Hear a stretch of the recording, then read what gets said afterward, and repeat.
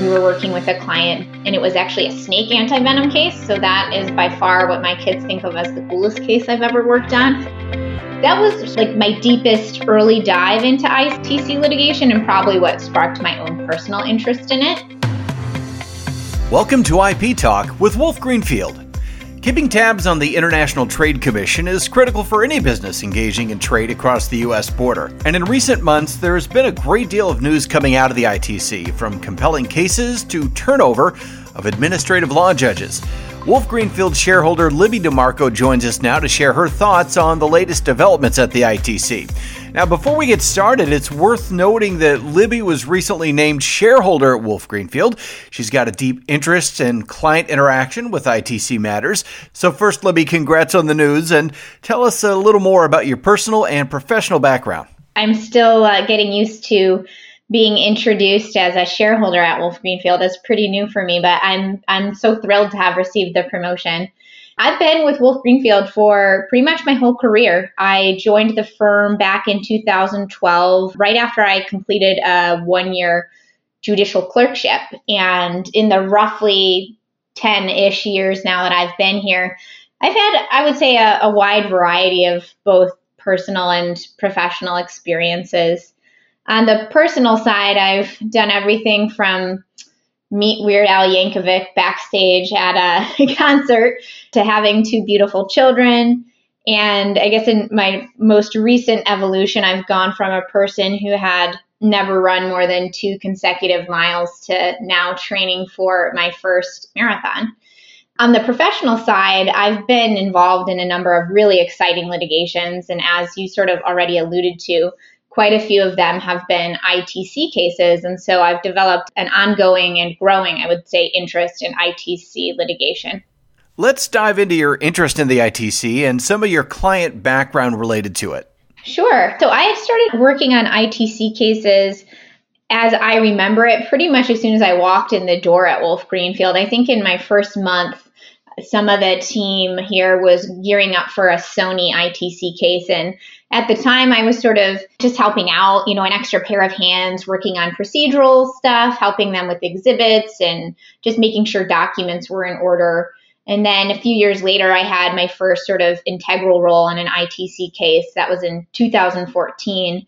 And we were working with a client, BTG, and it was actually a snake anti-venom case. So that is by far what my kids think of as the coolest case I've ever worked on. As I told them about how, I had to learn how snake bite works and anti-venom treatments. That was like my deepest early dive into ITC litigation and probably what sparked my own personal interest in it.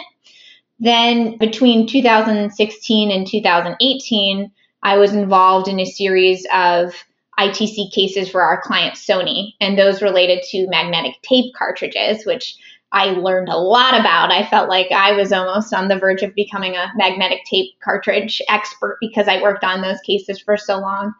And as part of those matters, we actually had an opportunity to work on some contested issues in front of the U.S. Customs and Border Control. So that was actually a really interesting experience, extending even past beyond the ITC.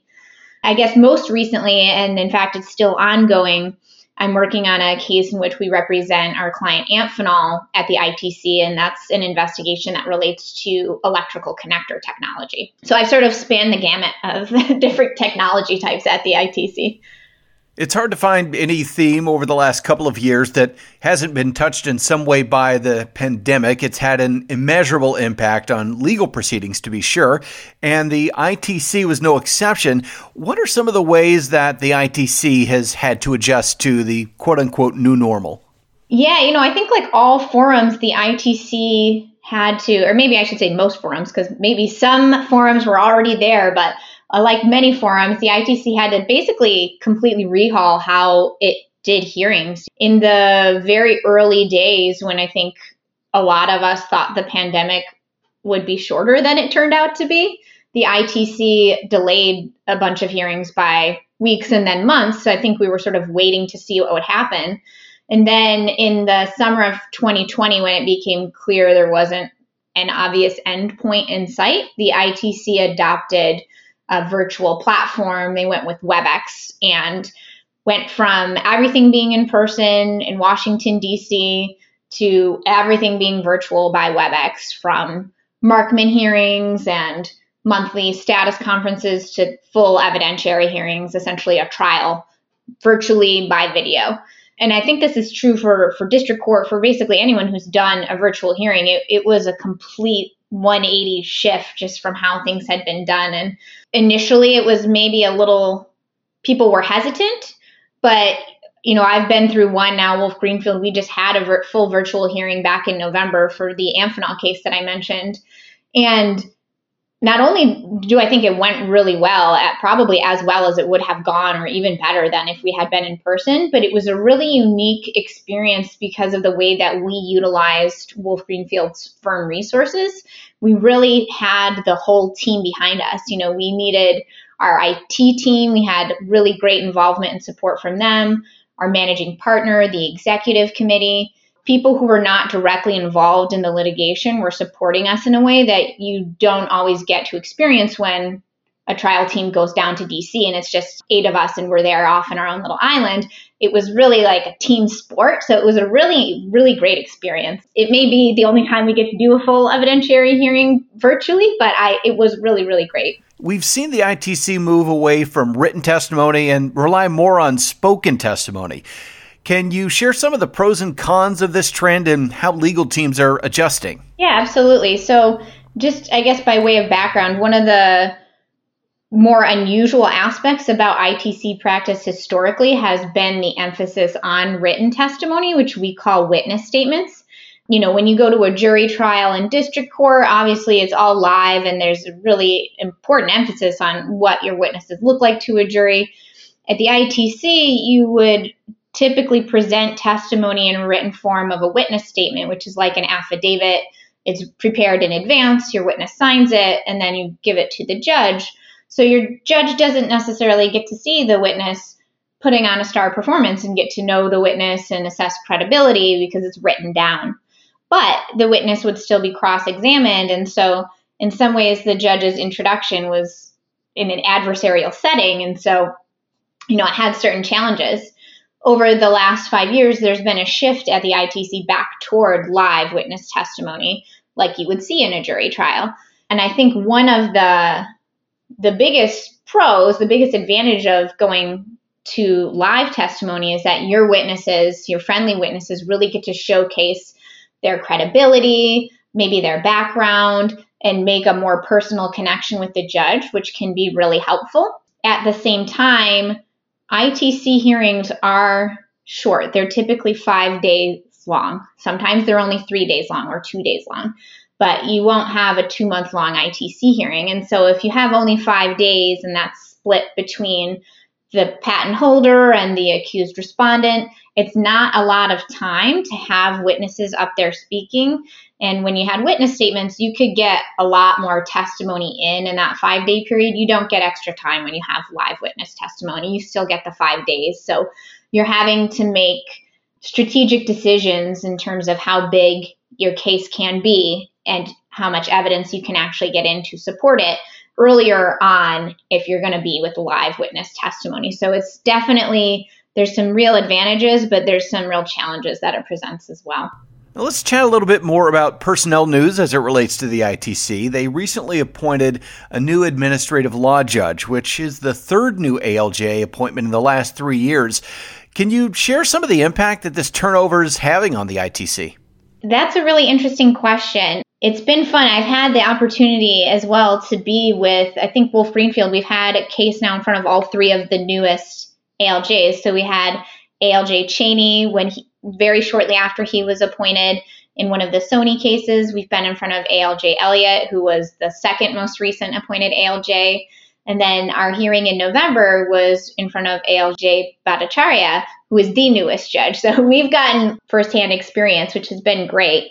One of the most, I think, concrete ways that you can see this change is the shift back to live testimony, because all 3 of those new ALJs, they have rules that require live testimony rather than written testimony. So that's one really concrete example of a shift.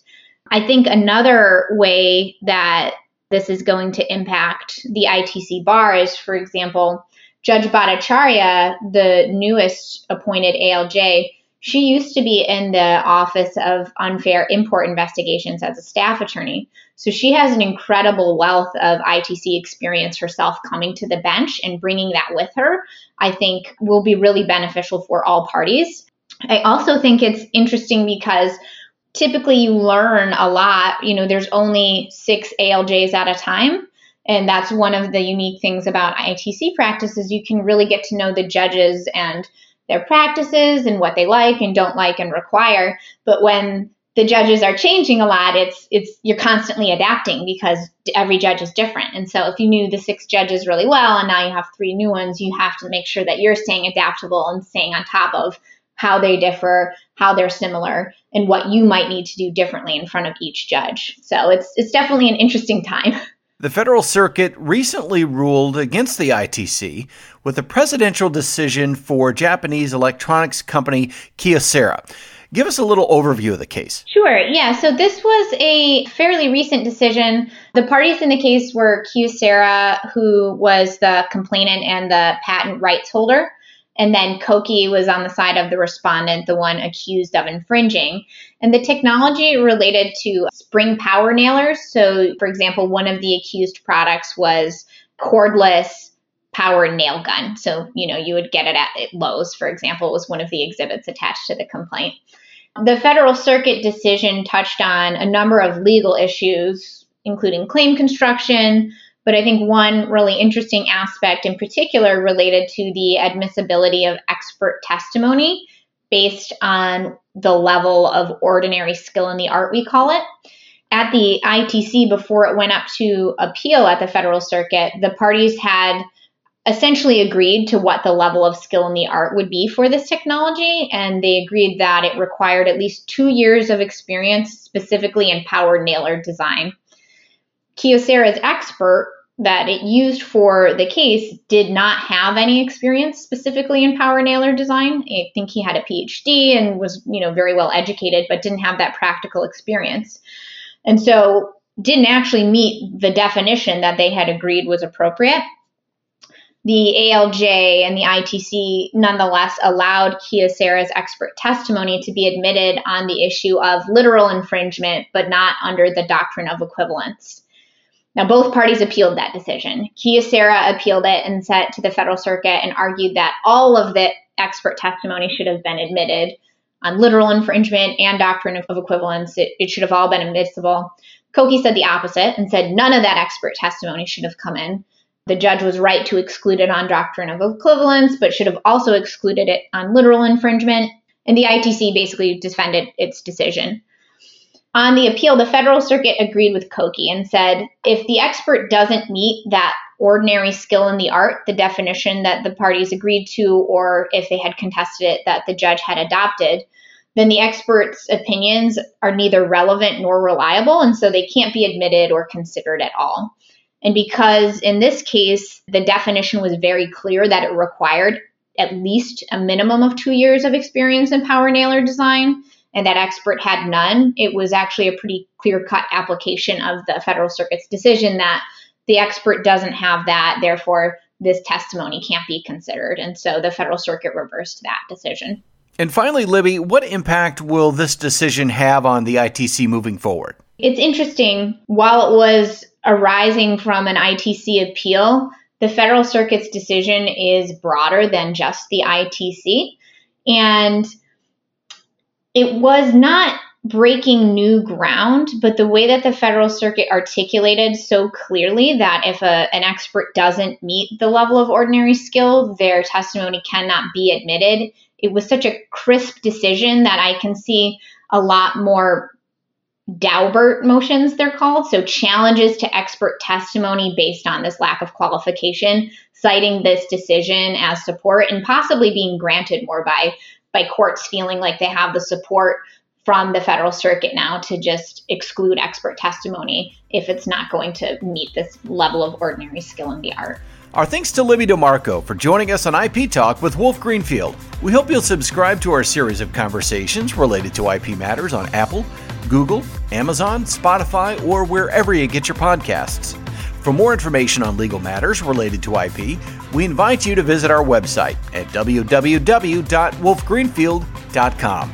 Thanks for joining us on this edition of IP Talk with Wolf Greenfield.